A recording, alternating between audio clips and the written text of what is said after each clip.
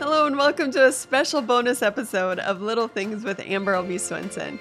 We're going to get into my soul care book very shortly here, but I just want to remind you, if you want a physical copy of the book so that you can work your way through the discussion questions or do my favorite thing, which is get together with a group of ladies around a table and have some coffee or tea or your favorite drink of choice and hang out and discuss things of God together. It's just an amazing way to make great friends. Then request your copy of Soul Care, Nurturing Your Spiritual Wellness, when you give to our $155,000 challenge grant. This month, your gift goes twice as far. More bang for your buck. No losing in this situation. So give today by visiting us at timeofgrace.org or writing us at P.O. Box 301, Milwaukee, Wisconsin, 53201. Now, Chapter 4. Comparison isn't good for the soul. The self-care ideology strives for a better life here. It searches for peace and rest and the ever-elusive happiness and continually offers another step we can try in order to hopefully attain those things now. At its core, there's something just ahead that should be better. If we breathe right, enjoy nature, or sit with a friend, something should shift. Fulfillment should happen. To be clear, I love breathing. I work with people dying from congestive heart failure. When I had pneumonia during my 4th pregnancy, I often coughed until I gasped for air. It took a full year for my lungs to heal, so I didn't lose my breath with minor exertion. I absolutely love nature. Our family vacations revolve largely around experiencing the ocean, hiking to the top of a cliff, exploring a sand dune, trekking through a cave, looking at animals, or seeing whatever part of creation that area offers. And Christian friends are the jewels in the Christian life. All these things add value to life, but ultimately they point to the giver. James reminds us that every good and perfect gift is from above, coming down from the Father of the heavenly lights, who does not change like shifting shadows. Chapter 1, verse 17. Too often we don't realize how good things were until something changes. When our health fades, we think of how easy life was when we were healthy. When a relationship is strained, it's natural to look back to a time when things seemed better. When the bank account is empty or there's a person missing at the table, it's normal to wish things were different. And while God loves to give us blessings to make this journey more enjoyable, our focus wasn't meant to be on the blessings or the lack thereof. The Apostle Paul said, I have learned to be content, whatever the circumstances. I know what it is to be in need, and I know what it is to have plenty. I have learned the secret of being content in any and every situation, whether well-fed or hungry, whether living in plenty or in want. I can do all this through him who gives me strength. Philippians 4, verses 11 through 13. Paul learned to fix his eyes on Jesus, not his circumstances. Circumstances will change.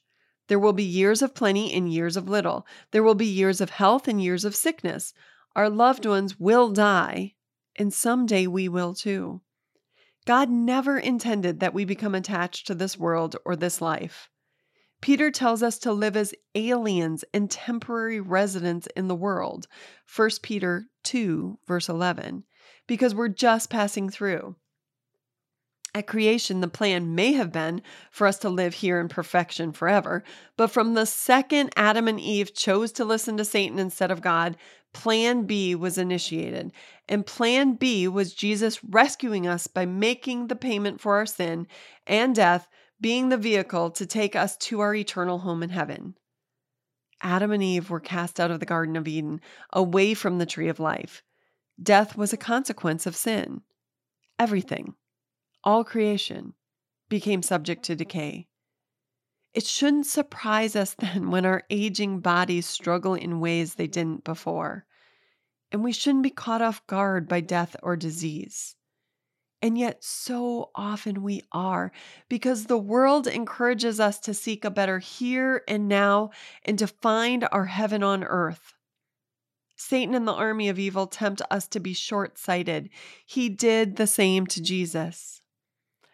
Again, the devil took Jesus to a very high mountain and showed him all the kingdoms of the world in their splendor. All this I will give to you, he said, if you bow down and worship me. Jesus said to him, away from me, Satan, for it is written, worship the Lord your God and serve him only. Matthew 4, verses 8 to 10. Satan will gladly give you great gifts if they keep you from God.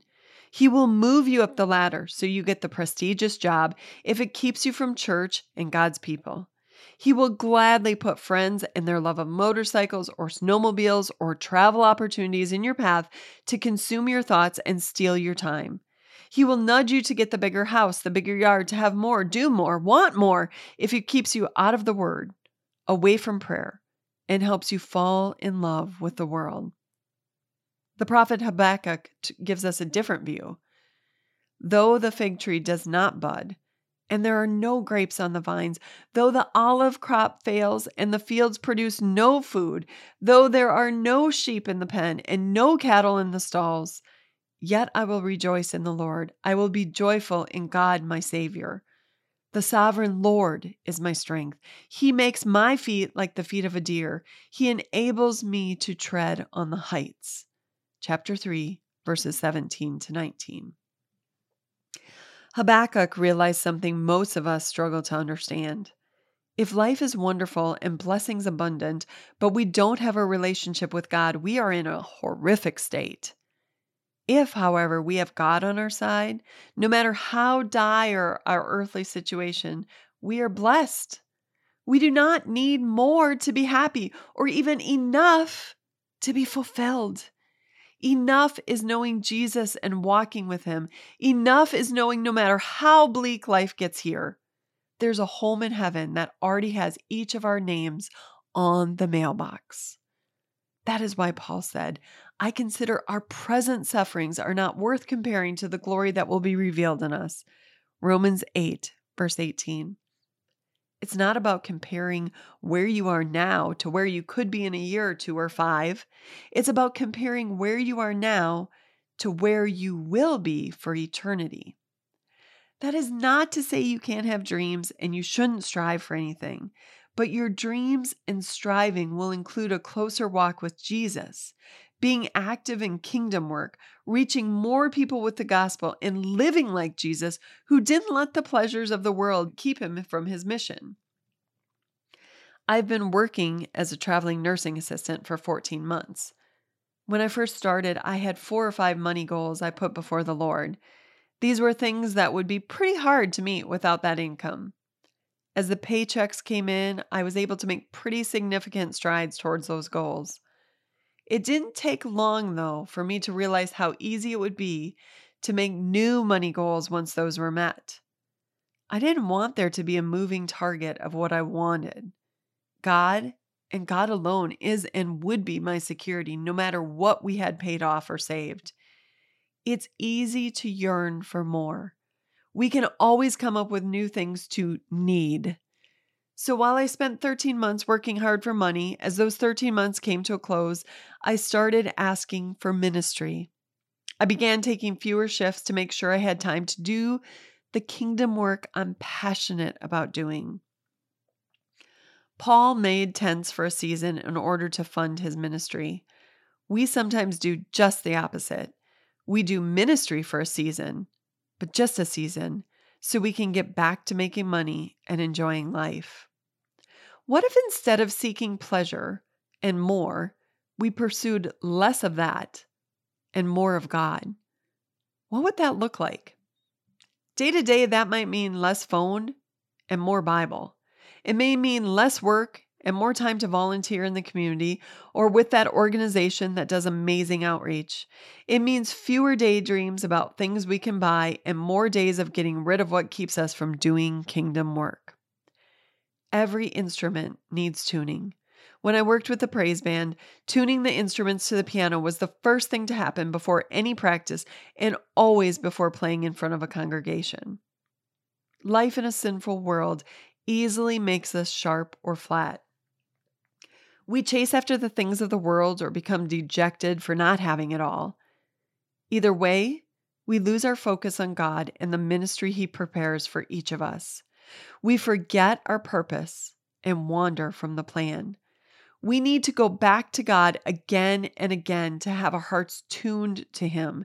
As we do that, God will use even the dark seasons when we are sick or broke or persecuted for good. Paul wrote letters to the early Christian churches when he was imprisoned. John Bunyan wrote Pilgrim's Progress from prison too. We can spend our days longing to get out of whatever isn't right or complaining we aren't somewhere else. Or we can ask to see the kingdom opportunities in front of us right now, even in the less than ideal days and seasons and places. We may have to get off social media to do this.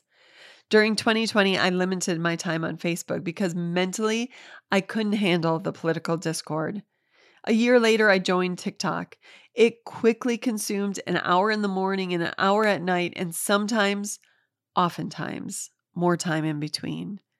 Influencers, people who make the best videos, who make us laugh and are healthy and beautiful, shape our thoughts and steer our minds. After a year, I deleted TikTok. I want God to influence me. I want the Word to shape my thoughts and steer me to a different attitude and mindset. And if I compare myself to anyone or strive to be like someone, I want it to be Jesus. He Himself bore our sins in His body on the cross so that we might die to sins and live for righteousness. By His wounds you have been healed. 1 Peter 2, verse 24. Jesus left the glory of heaven to experience this discomfort of life on earth. He kept the commands that I continually break. He refused to go the route of pleasure and glory, but sought only what the Father provided. He did not do what He wanted or thought best, but what His Father willed. He was misunderstood and despised. He suffered ridicule, persecution, and death for us. He did more, gave up more, cared more. He resolutely stayed on task. He recognized Satan's schemes and refused to be distracted or coerced or coddled into anything that didn't align with God's will. When I compare myself to Jesus, I fall short. My love has parameters. His was limitless. I'm easily distracted. He had laser-sharp focus. He refused to be drawn into earthly glory and pleasures. When I compare myself to Jesus, I'm reminded of His extreme love and sacrifice, and I too am motivated to live differently. The writer of Hebrews said it beautifully. Let us run with perseverance the race marked out for us, fixing our eyes on Jesus, the pioneer and perfecter of faith. For the joy set before Him, He endured the cross, scorning its shame, and sat down at the right hand of the throne of God.